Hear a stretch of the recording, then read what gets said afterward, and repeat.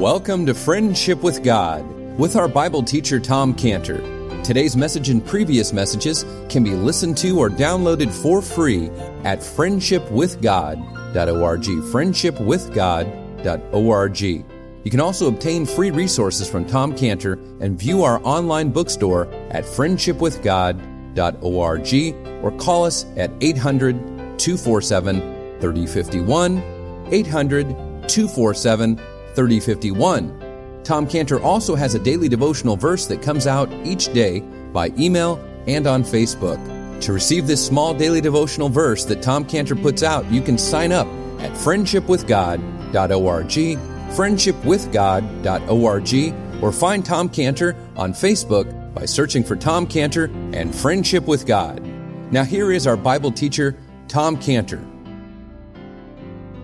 Father, teach us now, Lord. We are your children. A father teaches his children, and so we look forward to you teaching us now about our blessed Savior, your beloved Son, the Lord Jesus Christ. Amen. Romans 8:32. He that spared not his own Son, but delivered him up for us all. How shall he not with him also freely give us all things? Romans 8. This chapter, Romans 8, is all about the love of God. It starts off with the love of God by putting us in no condemnation in the first verse. There is therefore now no condemnation to them which are in Christ Jesus, who walk not after the flesh, but after the Spirit. That's the love of God, that we are not condemned. And then it ends with the impossibility of being able to separate us from the love of God. In the last verse there, you notice where it talks about, nor height, nor depth, nor any other creature shall be able to separate us from the love of God, which is in Christ Jesus our Lord. And yet right here in verse 32, we have a fact stated. It's a fact stated. What God has done. And in verse 32, God did this. He spared not his own Son, but delivered him up for us all. So before we go to the Lord's table this morning, we want to consider three parts of this verse. First, the part where it says, he spared not. And second, the part where it says, he delivered him up. And then third, the part where it says, for us all.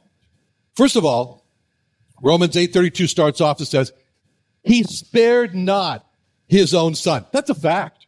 That happened. God did not spare his own Son. That's history.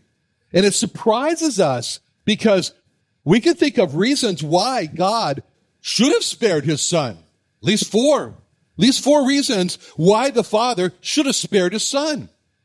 I mean, the first reason that naturally comes to mind why a father would spare his Son is because of what the Lord Jesus Christ said about the Father and him in John 3:35. In John 3:35, he says, very simply, the Father loveth the Son. The Father loveth the Son, and hath given all things into his hand. Because the Father loved the Lord Jesus Christ, he gave all things into his hand. But this was how the Son is known in heaven. The Son is known in heaven as the one who the Father loves. When God looked at Isaac and God looked at Abraham, and he said, and this is how Abraham's son, Isaac, was known by God as Abraham's son whom he loveth. And that's why God said to him in Genesis 22:1, came to pass after these things that God did tempt Abraham and said unto him, Abraham. And he said, behold, here I am. And he said, take now thy son, thine only son Isaac, whom thou lovest, and get thee into the land of Moriah, and offer him there for a burnt offering unto me upon one of the mountains which I will tell thee of. This is how God saw the relationship, Isaac and Abraham. Love. And this is how the Lord Jesus Christ spoke about his Father as a Father who loved him. Not only in that verse in John 3:35, but also in John 5:20. For the Father loveth the Son, and showeth him all things that himself doeth, and he will show him greater things than these that you may marvel. Because the Father loved the Lord Jesus Christ, he shows him everything. John 15:9, he says, as the Father hath loved me, so have I loved you. Continue ye in my love. See, here again, the Lord Jesus Christ, you can see him. He's so glad to be talking about the Father's love for him, about the Father's love. John 17, the last, the great prayer, sort of the report of all that he had done on earth. In John 17:23, he speaks about I in them and thou in me, that they may be made perfect in one. The world may know that thou hast sent me and hast loved them as thou hast loved me. John 17:26, I have declared unto them thy name, and will declare it, that the love wherewith thou hast loved me may be in them and I in them. Constantly talking about the fact that the Father loves him. When the Lord Jesus Christ begins his public ministry, not just the Son who speaks about the Father's love for him, but when he started his public ministry at the baptism by John there, the Father speaks about his love for the Son in Matthew 3:17. Matthew 3:17. Lo, a voice from heaven saying, this is my beloved Son, in whom I'm well pleased. When the suggestion, Peter's up there on the Mount of Transfiguration, and he makes a suggestion. Oh, this is such a wonderful event. Let's make 3 tabernacles here. One for the Lord, one for Elijah, one for Moses. In other words, let's put the Lord on the equal par with those two, with Moses and Elijah. The Father speaks strongly from heaven in Matthew 17:5. While he yet spake, behold, a bright cloud overshadowed them, and behold, a voice out of the cloud which said, same thing, this is my beloved Son, in whom I am well pleased. Hear ye him. See, in both cases, the Father expresses his love for the Lord Jesus Christ by calling him my beloved Son, in whom I am well pleased. So the Father loved the Son. He loved the Son. That's a reason why he should spare the Son, because he loved the Son. Why did he love the Son? Because the Son always did the things that pleased the Father. Before the Son came, before the Lord Jesus came to earth, he was so excited to do the will of the Father that he said in Psalm 40 verse 7, then said I, lo, I come. In the volume of the book it is written of me, I delight to do thy will, O my God. Yea, thy law is within my mouth. See, when he came to earth, he had the single goal the Lord Jesus Christ had was to do the will of the Father. You can see him. He's coming to earth. He's like, I must do the will of the Father. I must do the will of the Father. God first. That was him. In John 6:38, he spoke about that. For I came down from heaven, not to do mine own will, but the will of him that sent me. And while he's here on earth and he's doing his ministry, he maintains this single goal before him. He says it's the Father's will. In John 8:29, I do always those things that please him. And then in John 4:34, Jesus saith unto them, my meat is to do the will of him that sent me and to finish his work.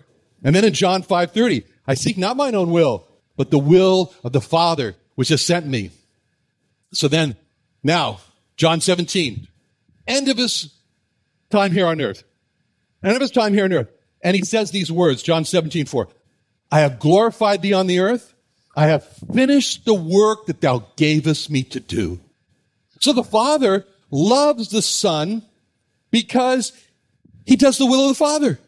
And the Father speaks as being delighted with him, delighted to be with his Son.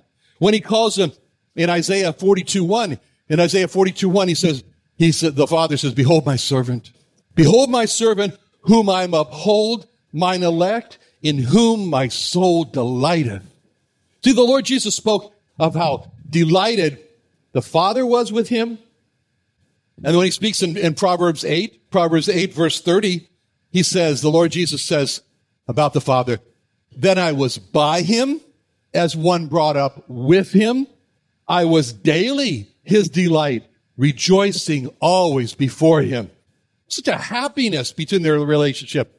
The Father loves the Lord Jesus Christ so much that the Father just wanted to be with him. The Father just wanted to be with the Lord Jesus, and the Lord Jesus was daily the delight of the Father.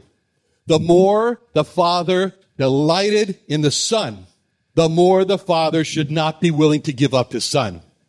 With a love like that, where the Lord Jesus is 100% dedicated to doing the will of the Father, where the Father wanted the Lord Jesus to always be with him, to be before him, where the Lord Jesus was daily the delight of the Father, that's the first reason why the Father should not give up his Son, why the Father should have spared his Son. Because the Father loved the Son. Therefore, the Son should have been spared. This is what he says in Malachi 3:17, when he said, "And they shall be mine, saith the Lord of hosts, in that day when I make up my jewels, I will spare them, as a man spareth his own son that serveth him." You know, if an imperfect father, an imperfect human father, would spare his son who serves him imperfectly, that God the Father should spare his Son, the Lord Jesus Christ, who serves him perfectly. The Lord Jesus Christ was the Son of the Father's affections. So the Father loved him and loved him supremely. I mean, if you look at that, you look at the amount of love that the Father has for the Son, then that should be the same amount of unwillingness that the Father should have given up the Son. The Father should have been the most unwilling to not spare his Son. The Father loves the Son infinitely more than the angels. And the Father didn't give up any angels for us. But the Father did not spare the Son for us. So the first reason the Father should have spared the Son is because of the Father's love for his Son. The second reason why the Father should have spared his Son was because the Son was worthy. He was worthy of the Father's love. He was worthy to be spared. We've already seen how he was worthy of the Father's love because he was the perfect servant of the Father. But he was worthy of the Father's love because he remained sinless. He remained spotless in the middle of a filthy, sinful world. I mean, he was tempted to sin. He was in the wilderness there in Matthew 4, but he remained pure. As a matter of fact, he was tempted in every way, like you and I are tempted, but he remained pure. That's the big emphasis of Hebrews 4:15. It's the last words. For we have not a high priest, which cannot be touched with the feeling of our infirmities, but was in all points tempted like as we are, yet without sin. He stayed pure. In Hebrews 7:26, for such an high priest became us, who is holy, harmless, undefiled, separate from sinners. And we've just heard this morning from Isaiah 53:9. He made his grave with the wicked, the rich in his death, but because he had done no violence, neither was there any deceit in his mouth. And then he said at the end of his life, when he's with his enemies, he says, which of you convinceth me of sin? And then as it says in 1 John 3:15, you know that he was manifested to take away our sins, and in him is no sin. All of heaven looks at the Lord Jesus and they say one word, worthy. They look at him and they say worthy. In Revelation 5:20, saying with a loud voice, worthy is the Lamb that is slain to receive power and riches and wisdom and strength and honor and glory and blessing. So the second reason the Father should have spared his Son was because he was worthy. He was worthy of all the love of heaven, including all the angels. He was worthy of the Father's love. And we can imagine how in heaven, when they knew that the Father was not going to spare the Son, they must have gasped and said, oh no, he's so worthy. He should be spared. And when the Lord Jesus Christ was stating the first commandment, he was really describing himself. He said in Matthew 22:37, Jesus said unto him, thou shalt love the Lord thy God with all thy heart, with all thy soul, and with all thy mind. What he's doing there is he's describing his own heart, his own soul, his own mind. It's all the more painful for a father to give up a child who loves him. A father who's holding the child, he should give him up. That's painful. A child who's clinging to the father, See, the third reason why the Father should have spared the Son was because the Son loved the Father. The Son loved the Father. And then the fourth reason we consider why he gave him up for us. We see this in Romans 8:32 when it says that he that spared not his Son, but delivered him up for us all. For us all. He was given up for us all. The fourth reason why the Father should not have given up the Son for us was because we had no claim. What claim did we have? We had no claim for the Son to be given us. I mean, we do have claims. We do have claims from God. We have a valid claim for God's wrath. We do. We have a valid claim for God's punishment. We have a valid claim for hell and for eternal suffering. We, who hated God and were God's enemies, we had no claim for the gift from God of his Son. We were the most undeserving. The fourth reason why God should have spared his Son for us is because we're so undeserving. We're so sinful. We're so rebellious. We're so horrid. So these are the four reasons why the Father should have spared the Son. 1, because the Father loved the Son. 2, because the Son was so worthy to be spared. 3, because the Son loved the Father. And 4th, because we were so unworthy of the gift of the Father giving him up for us. But the fact is that what happened was that the Father did not spare his Son, but delivered him up. And when it says it delivered him up, it means that he surrendered him. He turned him over. I mean, just kind of picture this in your mind. I mean, this is just picture this. Big angry crowd outside, right? This is a Clint. They want Cassidy. They want you to surrender her. They want to torture her to death. Can you imagine that? You know what Clint would come up for? He'd die. He'd die. I'm not going to spare Cassidy. No way I'm going to give her up. To be tortured to death? I don't think so. That's what happened. That's what happened with the Father. The Father was, he surrendered. He gave his Son to an angry, violent crowd to be tortured to death. The Father surrendered his Son to a crowd who tortured him to death. Why? Why? God spared not his Son so he could spare us. God delivered up his Son so that he would not deliver us up. God surrendered his Son so he wouldn't surrender us. God parted with his Son so he wouldn't part with us. God poured his wrath on his Son so he wouldn't pour his wrath on us. God judged his Son for our sins so that we would not be judged for our sins. He laid all of our sins on his Son to take our sins away from us. And so the word is very interesting when it says he delivered him up in Romans 8:32. It's the word paradidomai. And it's from the word didomai. And that's the same word that's used in John 3:16. For God so loved the world that he gave, that he didomai, his only begotten Son, that whosoever believeth in him should not perish but have everlasting life. See, John 3:16 is expressing these truths in Romans 8:32. God gave his Son because he loved us, which is why in Isaiah 53:10 it says, it pleased the Lord to bruise him. He hath put him to grief. It pleased the Lord to surrender him. It pleased the Lord to give him up. He put him to grief. Now, why? Because it says in Romans 8:32, God delivered his Son for us all. And when it says for us all, it means for all, for us all, for all mankind. By giving up his Son for all mankind, God bought a pardon for every person. There's a pardon for every man with his name written on it. But the tragedy is, not everybody's pardoned.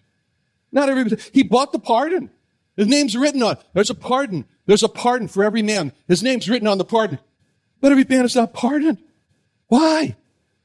John 3:19. And this is the condemnation, that light has come into the world, and men love darkness rather than light. Here's the condemnation. Light's come into the world, and man says, no, thank you. No. Condemnation is a choice. It's a choice of rejecting the pardon that God has bought for every man, delivering up his son. You say, well, if God bought the pardon, isn't it automatic then that people should be pardoned because God No. It's very interesting that happened within the U.S. history. Very interesting in the history of the U.S. In 1829, a man named George Wilson in Pennsylvania, he was tried and sentenced to be hanged by a U.S. federal district court for robbing the mail and for murder. But 3 weeks before his execution, he was pardoned by President Andrew Jackson. He was pardoned by President Andrew Jackson. But George Wilson refused the pardon. And that just put the U.S. government was totally in a tailspin. They didn't know what to do. Well, what do we do? He's been pardoned by the president. And so we're scheduled to hang him, but he's been pardoned. They didn't know what to do. So the U.S. government, they didn't know what to do. So you know what happened? It went to the Supreme Court. And writing for the court, Chief Justice John Marshall, at the time, writing for the court, wrote these words: a pardon is a deed to the validity of which delivery is essential. And delivery is not complete without acceptance. It may then be rejected by the person to whom it is tendered. And if it is rejected, we have discovered no power in this court to force it upon him. And George Wilson was executed. He was hung. And when he was hung, you know what the tragedy was? His pardon with his name on it lay on the sheriff's desk. Unclaimed. When the Father spared not his Son, but delivered him up for us all, the pardon was paid for every man by the Lord Jesus Christ. He paid the price of every man's sin. And now there's a free pardon for every man with their name written on it. And it's offered to whosoever will. But if the pardon is rejected, if the pardon is not accepted, it won't be forced on anyone. It won't be. Just like the court says, we have discovered no power in this court to force it upon him. It won't be and tragically, you know what hell is? Tragically, hell is a place that receives all those whose pardons lay on the sheriff's desk unclaimed. Tragically, there are so many pardons with people's names on it laying on the eternal sheriff's desks and stamped unclaimed. Before communion, we want to make sure, in the honesty and the sincerity of each of our hearts individually, make sure that each of us has claimed our pardon because he spared not his Son, but delivered him up for us all. Let's pray. Father, help us now as we enter into communion to come beneath the cross, near the cross. In Jesus' name, amen.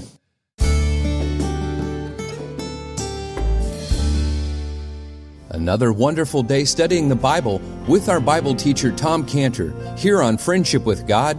Don't forget that today's message and previous messages can be listened and downloaded for free at friendshipwithgod.org, friendshipwithgod.org. You can also go online to find free resources from Tom Cantor and our online bookstore at friendshipwithgod.org. You can also find Tom Cantor on Facebook, and you can also go to friendshipwithgod.org to sign up for his daily devotional verse.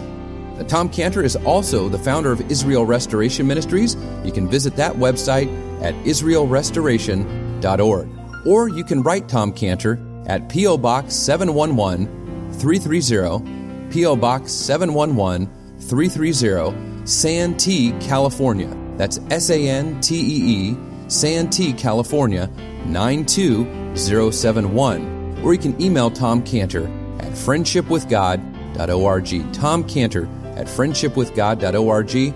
Or for more information about Tom Cantor and Friendship with God and Israel Restoration Ministries, call us at 800-247-3051. What are you doing Sunday nights? Join Friendship with God radio Bible teacher Tom Cantor at the Friendship with God Fellowship Church every Sunday night at 5:30 p.m. at the Creation and Earth History Museum in Santee, California. Join us early each Sunday at 4:30 p.m. for a free Creation Museum admission and amazing weekly food fellowship. Watch and listen live around the world to Tom Cantor's Sunday evening messages on YouTube.com by searching for the Friendship with God Fellowship or by going to our homepage at friendshipwithgod.org. Enjoy encouraging teaching from our Bible teacher, Tom Cantor, and classes for children ages 5 to 12. So join the fellowship, the Friendship with God Fellowship, every Sunday evening at 5:30 p.m. at the Creation and Earth History Museum next to Highway 67 in Santee, California, near the Santee Drive-In. For more information, call us at 1-800-247-3051, 1-800-247-3051, or visit friendshipwithgod.org. That's friendshipwithgod.org.